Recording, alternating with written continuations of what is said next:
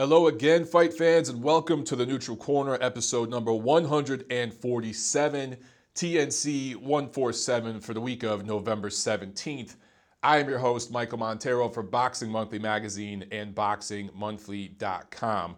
We got a lot to get into. There was a lot of great action last week, some good stuff coming up this week to preview. Before I get into news and notes, let's get to the fee for episode number 147, and I got a different one for you guys this week, okay?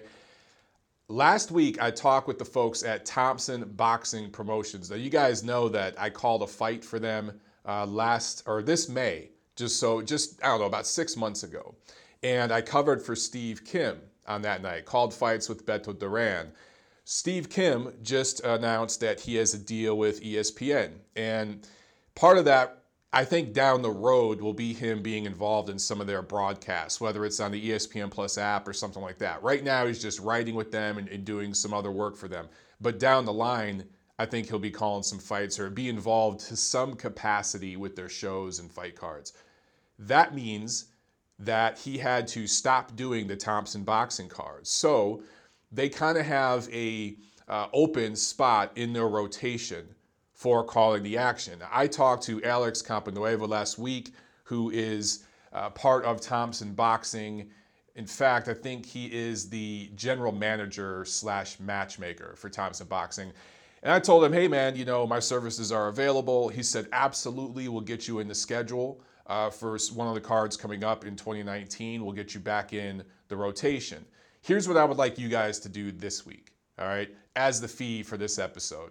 I would like you guys to tweet Thompson Boxing. I would like you to contact them via email. You can go to their website, go to their Facebook page, but really, really blow them up on Twitter and just put in a good word for me and say, hey, we want to see Michael Montero back on air. So what I'm going to do is I'm going to have a pinned comment with their Twitter link, their Facebook link, all their different social media links. I would like you guys to blow them up, whether it's tweeting at them, whether it's DMing them, whatever it is, just put in a good word for me. That is what I would like you guys to do for this episode, okay? And also, as always, please visit us on patreon.com/Montero Unboxing. Anything you guys could do to spread the word on Apple Podcast, iTunes, SoundCloud, Stitcher, of course, the YouTube channel, please do so. But this week, fee for 147 of TNC, blow up Thompson Boxing. Tell them you want to see Michael Montero back on a broadcast calling the fights, all right? Thank you very, very much, guys, in advance. Let's get to news and notes. Okay, so a little bit of sad news we're going to start with this week with news and notes. And there's something that happened a couple of weeks ago, and I hesitated to talk about it right at the time because I was a little pissed off about it. But Italian boxer Christian Daggio died. He had a fight in Thailand. This is back on October 26th. And it was a 12-round fight. It was a long, grueling kind of fight. Goes down in the 12th round. And the damage that he suffered, I think he was placed in a medically induced coma. The damage that he suffered in that fight ultimately took his life. Now, we see boxers die all the time. Nothing new, right? But this man was 49 years old. You'd think at 49 years old, you're thinking, man, this guy, how many fights has he had? This was only, I believe, his 11th pro fight. He went pro in 2015 at the age of 46. Daggio was born in 1969. I believe he was a Muay Thai fighter, and he had a very, very good career. I think he was a Muay Thai fighter. And did very well, and then wanted to get into boxing. And loved doing it, loved what he was doing. His brother was even quoted as saying, my brother died doing what he loved to do.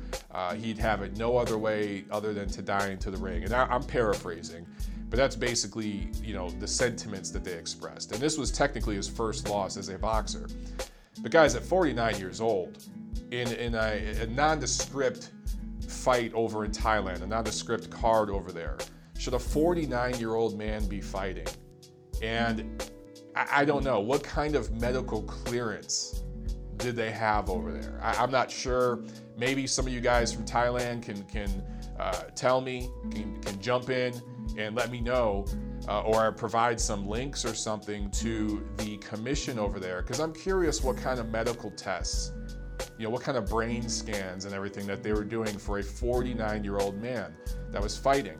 Now look, we've seen guys in their 40s, in their late 40s, fighting very, very late. Hopkins fought way late and did fairly well, although it was a devastating end to his career with that knockout to Joe Smith Jr., which I was 10 feet, 20 feet from where that knockout took place. It happened right in front of me, and I heard his head smack off the concrete there at the arena when he was knocked out of the ring by Smith. So who knows what kind of health effects, the last few years of his career had on him. But that's Bernard Hopkins.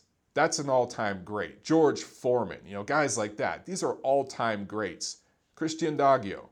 I just don't know, how many, and look, I've seen countless guys at gyms sparring and carrying on at that age, 40s, 50s, and slurring their speech, having, slow motor skills, guys picking up spit buckets and whatnot, and it takes all of their energy and coordination. It's 30 seconds for them to squat down and pick up a spit bucket and, carry it to the bathroom and dump it in the sink. Like, that kind of shit's sad. So never would I want to get in the way of somebody who's able-bodied and tell them, hey man, you can't do this. Like, you're not allowed to do this. It may be Christian Daggio was in perfect health and this was just a freak accident. He was fighting a journeyman level fighter, and to go down the way he did and to be basically carried out of the ring. I mean, you guys, I'm sure if you guys know about the story, you've seen the pictures or the video of him just lying there, non-responsive in the ring with the referee like cupping his head. It's a haunting image, and I have to think that there is some damage that this man had incurred over the years going into this fight. That's generally speaking how these sorts of injuries work. So we have to do a better job. We just have to do a better job globally in the sport. There are too many ring deaths, and it's a tragedy when you have a freak accident and a kid who's 25 or something dies in the ring. We see that.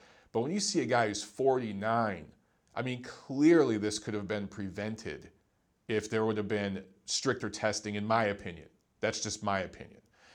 So let me know what you guys think about that. But, rest in peace to Daggio, and thoughts with his family. That's a tough thing, man. Just really, really brutal. Just the most brutal of sports, right? That's what they say. And so, sticking with that sad news, let's talk about some boxers behaving badly. I'm not going to spend too much time on this because these guys have just turned out to just basically be scumbags. Jermaine Taylor arrested. Apparently he violated the terms of his bail. It's not even worth me getting into the details on this here. Jermaine Taylor is very troubled, and there are issues there. I think he clearly shows the signs of CTE, and there's just no checks and balances there for the guy. I think it's very likely he's going to die in jail or die in the street. That's what I predict for Jermaine Taylor, who on paper, you go back 10, 15 years, this guy had it all. Millionaire, titles, from a little town, Little Rock in Arkansas, right? Probably the most important sports figure, at least at that time, you'd think, to ever come out of that city, out of that area. And look how it's turning out for him. And then also Cuban, 3-time gold medalist in the Olympics, Cuban Felix Savon. Apparently he's in jail for being accused of raping a 12-year-old boy. Not a 12-year-old girl, not an adult. We're talking a 12-year-old, a minor, and a boy. And apparently this isn't the first time he's been accused of such crimes. And the accusation is that the government there covered this stuff up because Felix Savon is one of the all-time great amateur boxers and one of the best, perhaps the best athlete in the history of Cuba, in their program there, that communist program. And just to save face, they kind of covered this up and let it happen. That's the accusation. And now there's more and more information leaking out that this was a chronic issue with this dude. So more to come on that. All right, let's talk about some good news, damn it. Fights coming up. December 8th, I told you guys this is going to happen. This will probably be the last HBO boxing card, at least for a while. And I'm sure HBO might have a one-off here and there, but they've lost their biggest star, Canelo Alvarez. They're about to lose their biggest star, Gennady Golovkin, the biggest star after Alvarez. And Bivol and all those guys, I can't talk much about it, but those guys at main events, they're leaving HBO soon as well. So more to come on that. But December 8th, HBO, StubHub Center, Roman Gonzalez and Cecilia Brækhus will be fighting on that card. And look, the War Grounds at StubHub Center, Roman Gonzalez has fought there on those Superfly cards. Cecilia Brækhus, she's been on HBO now before. So, overall, not a bad card. Very, very cheap and affordable for HBO. And they can go out on a female, showing the most accomplished female fighter in the world. I know that makes, Jim Lampley and Max Kellerman very, very happy. It makes them feel like they did a good deed before they bow out. So good for them. Also, it's Errol Spence and Mikey Garcia getting closer and closer. They now have a venue that is signed, sealed, delivered for March 16th, AT&T Stadium, where the Dallas Cowboys of the NFL play. They're good for March 16th. We know it'd be Showtime pay-per-view. So the network is locked up, the site and the date locked up. The fighters still have not signed. So apparently they're still working out some items, but it really, really looks like we're going to get that fight, barring some sort of freak incident or something, March 16th in Dallas. And I'm telling you guys, call me crazy, maybe I'm just losing my mind here. There's just something, for the life of me, I cannot understand why Mikey Garcia and his family have such a hard-on for Errol Spence. He's not the biggest name in the welterweight division. And in my opinion, he's not, at least, on the surface, he's not the easiest fight. To me, a guy like Keith Thurman, who's really chronically inactive, who's in and out of the ring all the time, but has titles and is undefeated and is the biggest, most accomplished name, at least on the PBC side, in the division. That is where you would go. That's the dude you'd be calling out. That would make more sense. But they're calling out Errol Spence. And to me, Spence isn't as big of a name as Thurman is, probably doesn't bring as much money, and he's a tougher fight. So they have to know something. Now, I've heard some rumors about Spence. You guys have seen some video of him getting a little crazy and wild with Adrian Broner and a couple of the other PBC guys. I can't remember what card it was. Maybe it was a Deontay Wilder card. I can't remember off the top of my head, but just acting a little crazy, looking like they were drunk. I can't confirm that, but it seemed like maybe they were a little tipsy, a little intoxicated. So maybe Garcia's team has heard something about them, drinking a lot. Maybe there's some partying too much. I honestly don't know, but why the hell would they go after this fight? It just doesn't make sense to me unless they know something we don't. That to me is why you go after a fight like this. And it's happened many, many times before in boxing history. So I'm starting to lose my mind and think Garcia has a chance in this fight. Call me nuts. But I mean, it's going to Texas, and that's where Spence is from. He's from Dallas. So, I mean, that stacks the odds against Garcia even more. So clearly I'm losing my damn mind. Anyway, that is it with news and notes this week. Let's get into the review of what we saw in the ring last week. Thursday, November 8th at the Fantasy Springs Casino in Indio, California. Golden Boy Promotions on ESPN2. And in the main event, Jesus Soto Karass pulls a minor upset, I guess you could call this, with the majority decision over Nico Messias, the Rooster, who suffers his first loss as a pro. This was an action fight, a lot of two-way action back and forth. Saw a picture of Soto Karass after, like a couple days after, and his face was swollen up really, really bad. So he definitely took some punishment in this fight from the younger guy. But in the end, wins, the scores were 97-93, 96-94, and 95-95. One judge had it even, so that's a majority decision win for Soto Carasu, improves to 29-13-4. Promises this will be the last fight of his career. I hope it is. The dude's been in some absolute wars, has nothing to be ashamed of. He's headlined some smaller cards like this for Golden Boy that have always done good crowds. He's a beloved figure in the Los Angeles area with the Mexican-American fans around there because he's put on so many great action fights like this. So this dude will never pay for a beer for the rest of his life in Los Angeles, in and around, Southern California. This dude ain't gonna pay for a beer for the rest of his life. The fans love him. He should walk away right now off of this win. Also on this card, Manny Robles III improves to 17-0, still an undefeated prospect that had a little bit of a scare. Split decision win over Mexican Jose Santos Gonzalez. Really close fight and just eked it. So he had a scare in his fourth pro fight, Robles did. He had a split decision win in his fourth pro fight, was dropped in that fight. But he's looked dominant since. And a little bit of a slip here, split decision. So we'll see what happened. You just never know. Sometimes you have an off night. Sometimes the styles don't work. Sometimes you had trouble making weight. There's a million things. He might have been sick. There might have been a nagging injury. He couldn't get as much road work in. We'll see what happened there. But he escapes with a split decision, and he stays undefeated as a prospect. Friday at the Forum in Los Angeles, technically in Inglewood, which is a suburb of Los Angeles, it was the Contender finale. I think this was season 5 of the Contender. This was on Epix, a network that almost nobody has. They also streamed it live on Twitter. And in the Contender finale, 29-year-old Los Angeles middleweight Brandon Adams improves to 21-2 with 13 knockouts, scoring a unanimous decision over Shane Mosley Jr. in a 10-round fight. This was pretty much a domination. The scores were 99-91, and 2 judges had it a shutout, 100-90. I thought it was a shutout. I looked at this, just looking at the Contender and where it started and where it's gone to. I'm glad the Contender came back. I think it's a good outlet for some boxers to get some exposure. But man, I just went to their Twitter page. Right now, as I'm recording this, the Contender Twitter page has 3.4 thousand followers.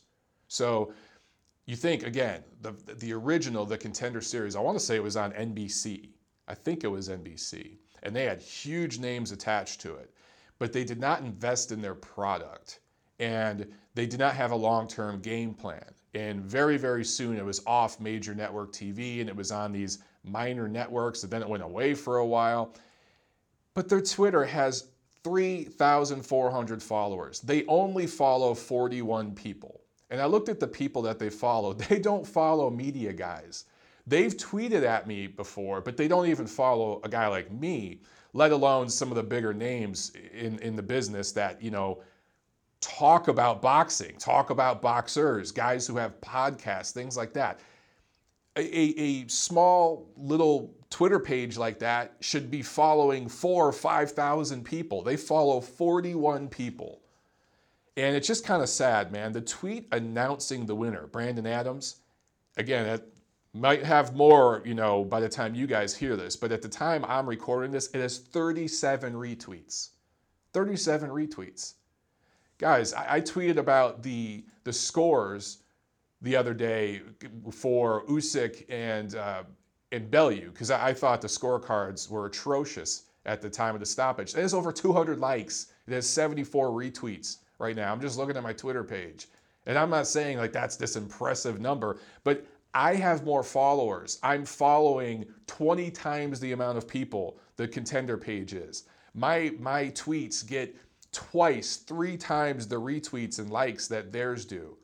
That's not right. And it just, smaller platforms, smaller promoters, smaller cards, things, you have to promote your damn product. And there's free promotion on social media. And for the life of me, I cannot understand why these guys don't get that.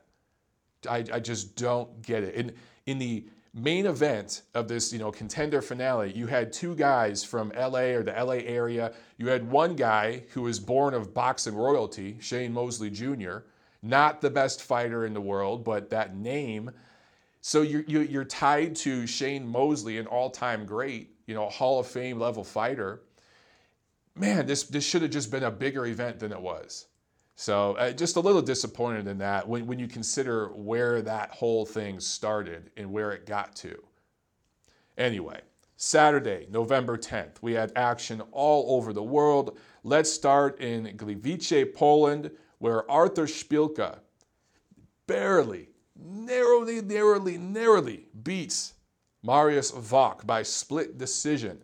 Szpilka improves to 22-3. Wach drops to 33-4. The scores were 97-93, 95-94, and one judge had it 96-93 for Wach. Most people seem to feel that Szpilka just edged it and that 95-94 score was the correct mark. He was dropped in this fight. He was hurt. He looked out on his feet at one point. He had to dig deep and survive. He did, to his credit. But for Wach, who you just saw against, Jarrell Big Baby Miller, and you saw how Miller, who's much, much bigger and stronger than Szpilka, and more skilled, I would say, and more relaxed in the ring, but not that much more skilled than Szpilka. The way he was able to just handle and dominate Wach, and then by Szpilka, there were times where Wach looked fast and athletic against Szpilka. So I don't know, man. I don't know what's happened to Szpilka. I don't know if that huge knockout to Wilder going back a few years just ended him. I'm not sure, but I thought Szpilka would clearly win that fight, but it was very, very close and competitive. Some people have talked about doing a rematch. Hey, man, you want to do a rematch in Poland? Why not? It makes sense. It was a really, really good fight that was very close. Here in the USA, in Miami, there was an integrated sports pay-per-view. Yuriorkis Gamboa and Juan Manuel Lopez both scored unanimous decision victories over 10 rounds. They both fought in 10-rounders. Both scored knockdowns in their wins, looked pretty good, and they say they will face each other next. So, down in Miami, you got a Cuban, Puerto Rican fighting. Makes sense. I don't love that it was on a pay-per-view. I think that was a mistake. But I think that if they fight each other down there in Miami again, they'll do pretty well with that, at least locally with the promotion. Speaking of Puerto Ricans, Felix Verdejo improves to 24-1, 16 knockouts, scored a KO2 win in Puerto Rico, completely off TV. So, maybe he can work his way back and get that hunger back. Looked really, really good, but he was in there with an opponent that he was supposed to look good against. Now, let's go over to the UK in Manchester Arena, where it was Matchroom. A card from Eddie Hearn and Matchroom on Sky Box Office over there, on DAZN over here. And in the main event, well, real quick, let me hit on the undercard. Anthony Crolla gets a unanimous decision over 12 rounds against Daoud Yordan. Ricky Burns gets a TKO 3 win over Scott Cardle. Scored a really, really great knockdown there. Dropped dude, and the fight was over. Josh Kelly, dominant in a TKO 1 win. And they're talking about David Avanesian next for him. So we'll see. I think David Avanesian would be a great step-up fight for Josh Kelly. That's the name being thrown around. All in all, the undercard, maybe it was just the co-main between Crolla and Yordan. Just to me, it just lacked buzz. It just wasn't the cracking undercard that you'd hope for. Some good fighters on there, some entertaining action here and there. To me, the co-main was underwhelming, though.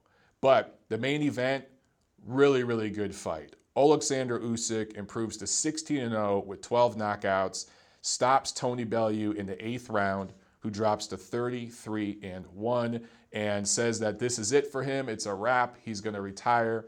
And, he was emotional after this fight. He was clearly in tears in the corner right after the stoppage. And I understand that. He really wanted to win, but he has absolutely nothing to be ashamed of. He put up a very, very spirited effort, a proud fight, and he can absolutely walk into the sunset here with his head held high. This was in some ways, much like the way Vladimir Klitschko walked into the sunset after his loss to Anthony Joshua. Although that fight was much more competitive, I had Klitschko ahead at the time of the stoppage there. This fight was a different story. But, I talked about these fighters last week on TNC in the preview. I talked about these guys being basically the same size. Bellew has been fighting above 200 pounds for a minute and, sparring bigger, heavier guys. And I think that early on, at least, he was comfortable with Usyk's size and power. But Usyk's punches were very, very sharp, and he was doing very, very well with the jab. And I thought winning the fight and ultimately controlling the fight off the jab. And I'll talk about punch numbers in just a second here. But the jab was softening Bellew up. And then Usyk's sneaky power started to take over from the 5th round on. I thought that the first 4 rounds, I had him split. I had this an even fight after 4 rounds. Usyk looked a little tight to me.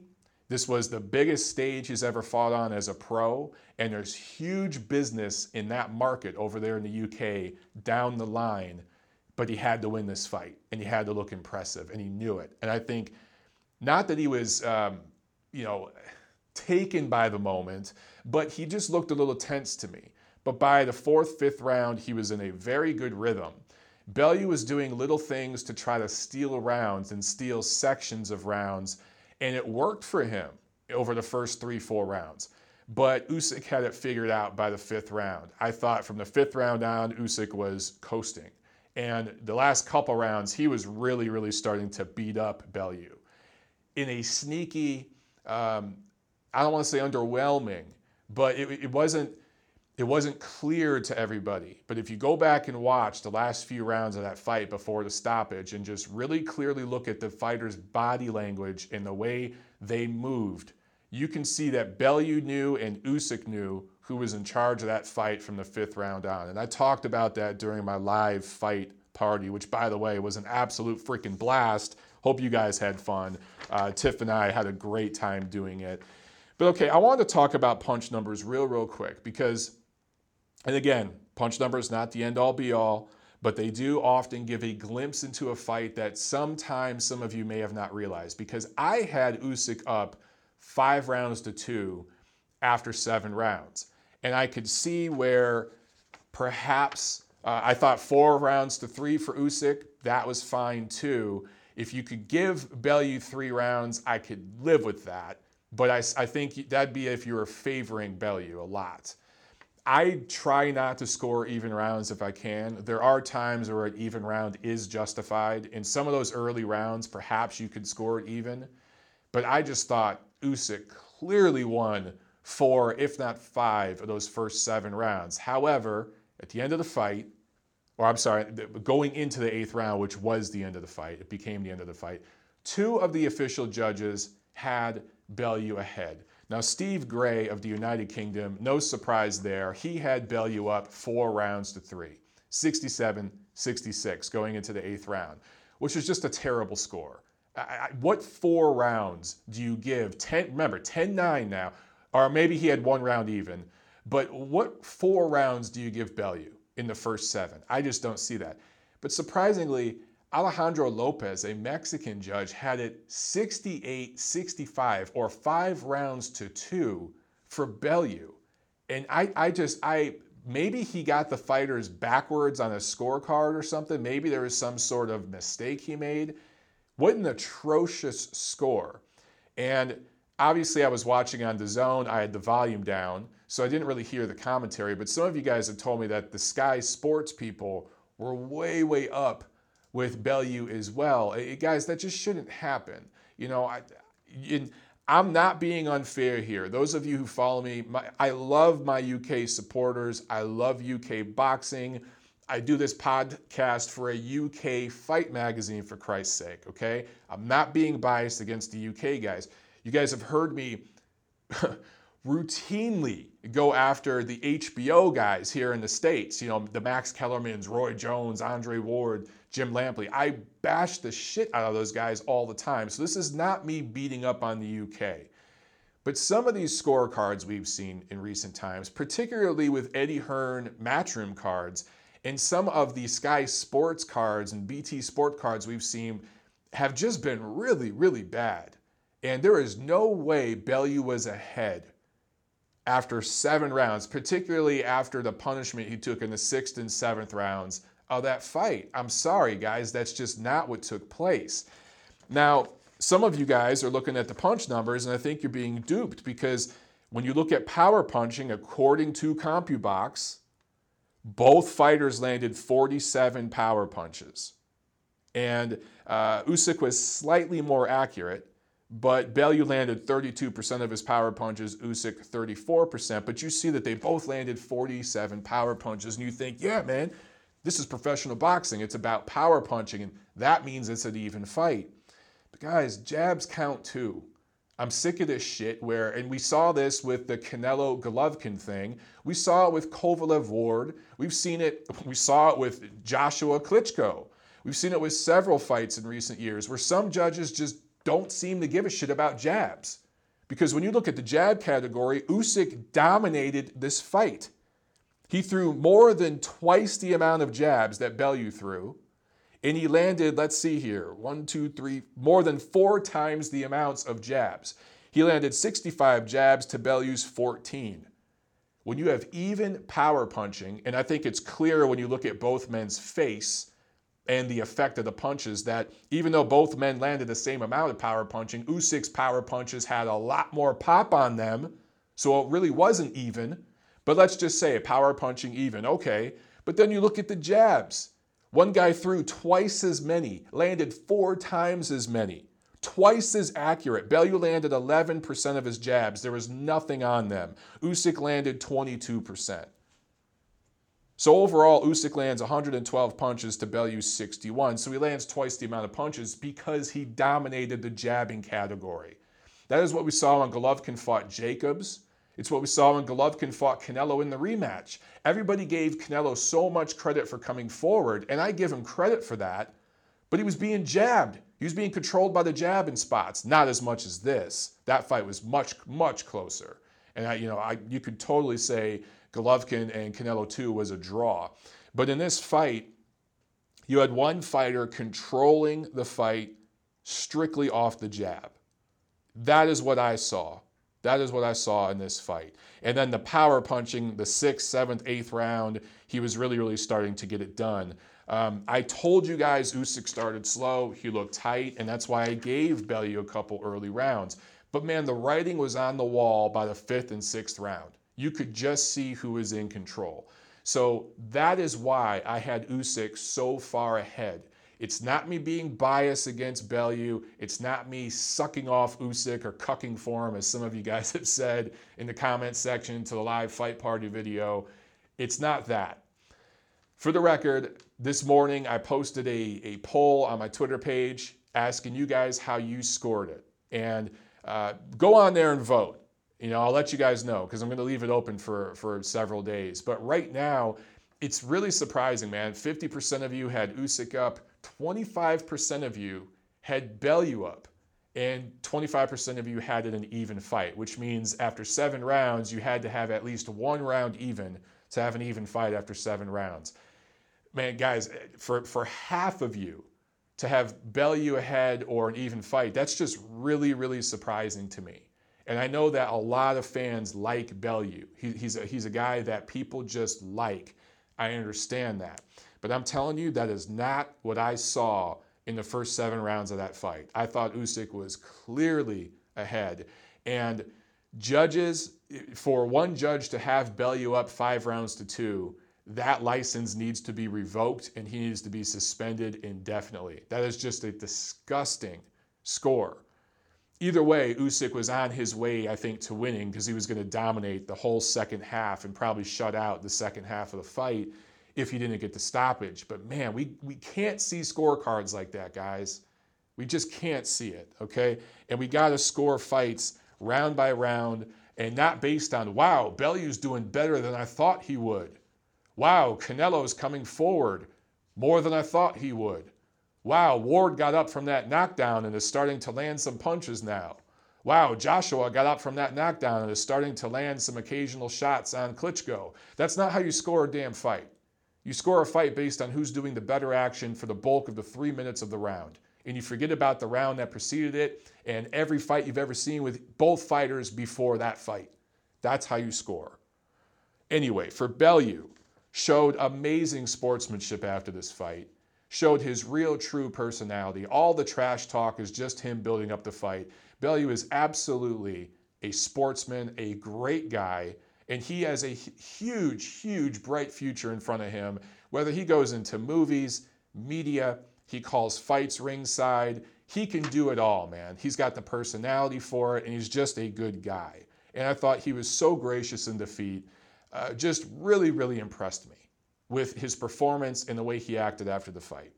For Usyk, huge brand building exercise for him over in the UK, where he's going to continue to do business. I talked before during the fight party.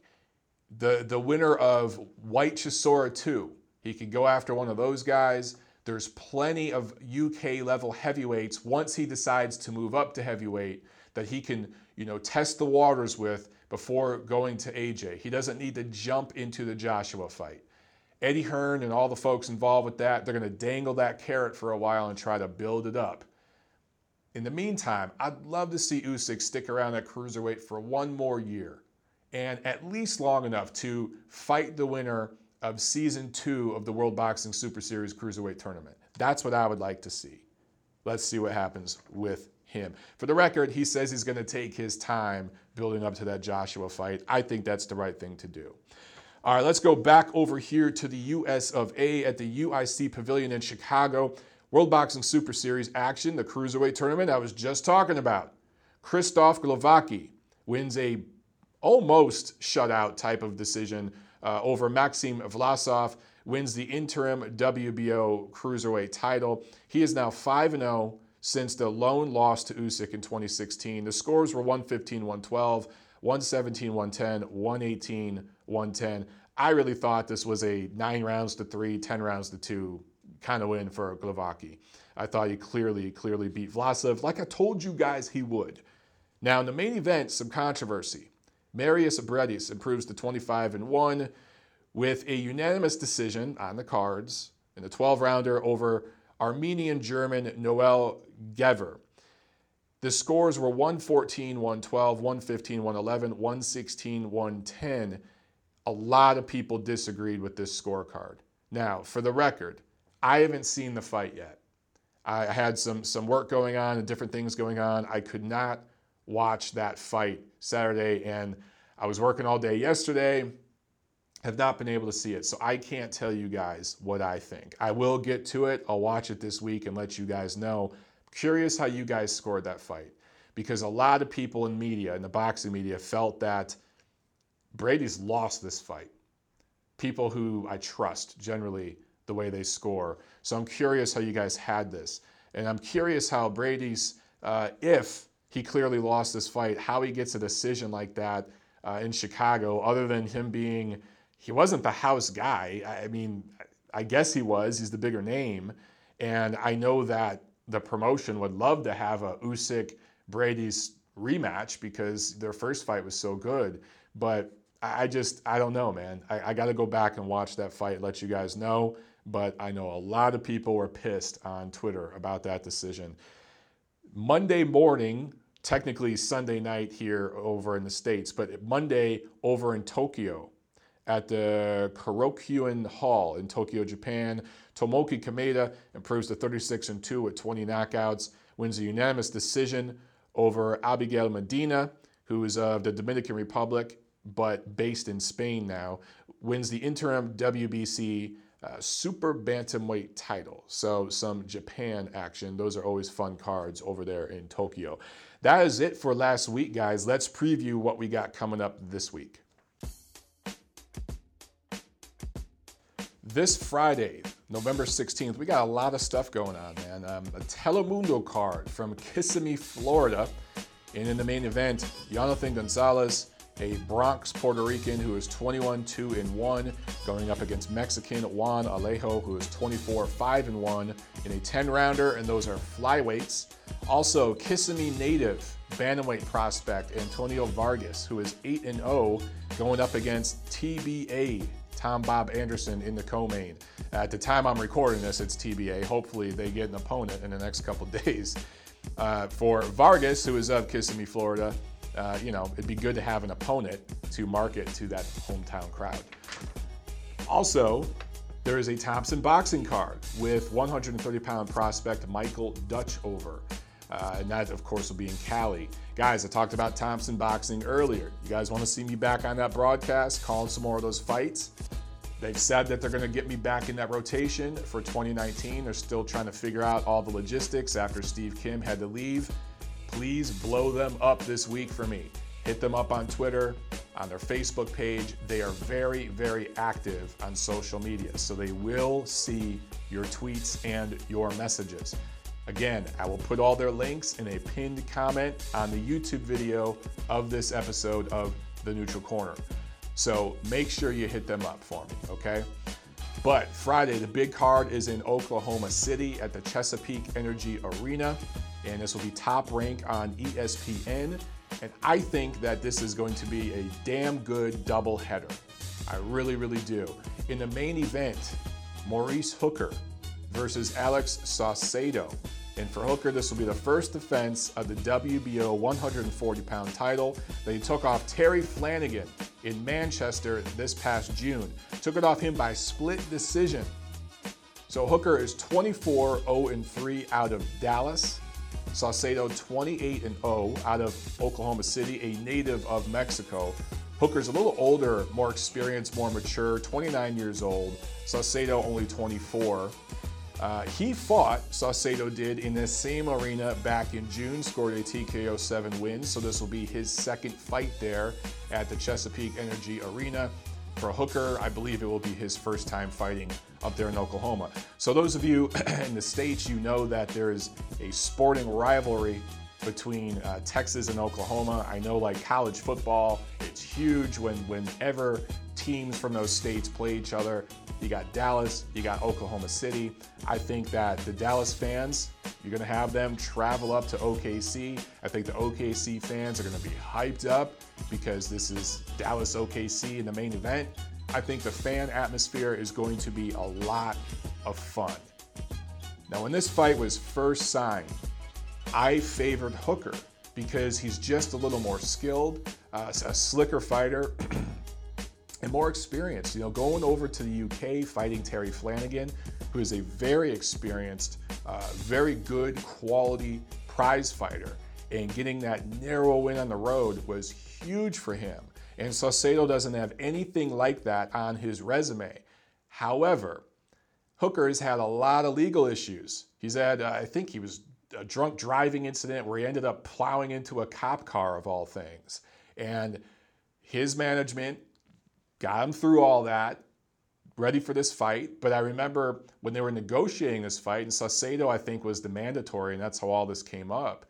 I think that they were trying to get that fight in Dallas, but they really didn't have a leg to stand on because of all the legal issues and everything else I talked about, and that leads to money issues and everything. So purse bid process and all that, putting the deal together, Top Rank, they just had more negotiating power, and they got this fight over in OKC, where now I think Saucedo is going to pull this thing off, and I favor him. He might be down on the cards and grind out a late stoppage or grind out a very narrow points win on the cards to grab this WBO super lightweight title in his hometown. And I think that's going to make for great, great TV. I think that's going to be a lot of fun. I love that this is on ESPN. It's smart business. Top Rank, you look at, they got Ramirez up in Northern California. They got Saucedo in Oklahoma City. They got Crawford in Omaha. They are doing all these regional fights with these guys. It makes so much sense. It's so intelligent, and it plays well on ESPN. It really, really plays well on ESPN. So they know what they're doing, guys, and this is going to be fun. Don't miss this. But also, don't miss this co-main. Check this out. In the co-main, Egidijus Kavaliauskas, the Lithuanian who now trains and lives in Oxnard, California, 20-0, 16 knockouts, the mean machine they call him, going up against Nicaraguan Roberto Arriaza, who is 17-0 with 13 knockouts. I know Roberto Arriaza pretty up close and personal because I called his last fight, which was the headliner of a Thompson boxing card back in May. I was literally ringside with Beto Duran. Actually, Beto Duran had to leave and fly to New York, so I called the main event by myself. A couple of fighters got in the ring with me and called the action. But I got an up-close and personal look at Arriaza. He's a taller, longer fighter than Kavaliauskas. Good-looking prospect. And with the Mean Machine, there have been times where he really has looked like the Mean Machine. And then there's been times where he's kind of looked like the Complacent Machine, where he's just kind of going through the motions and has one speed to everything he does.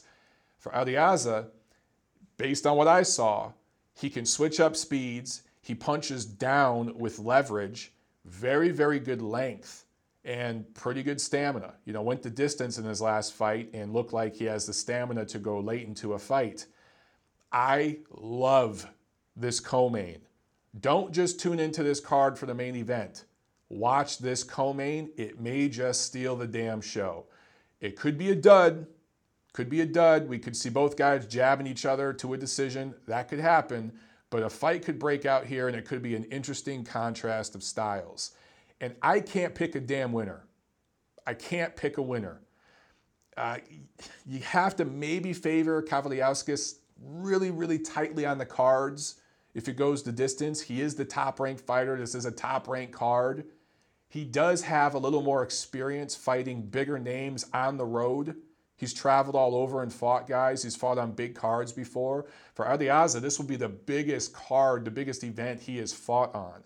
And that might get to him. So I slightly favor Kavaliauskas by decision in this one. But I really, really think the Nicaraguan, look, man, people from Nicaragua are freaking tough. Think of a fighter from Nicaragua that was a pussy. Can you? I can't. I think he's going to give the Mean Machine a hell of a fight, and I'm really looking forward to that. Also on the undercard, Cletus Seldon, the Hebrew Hammer. Remember him? Wow. Yeah. Getting back in the ring after the fallout there, that last HBO fight where he got exposed. And look, no disrespect to him, man. He gets up in the ring and does his thing, but he was not an HBO level fighter. So he's getting back in the ring there. Also, Trey Lippe Morrison, Tommy Morrison's kid, getting in the ring there. And the fans there in OKC will love that shit. Okay, so that's just Friday. We also have some action on Saturday, the 17th.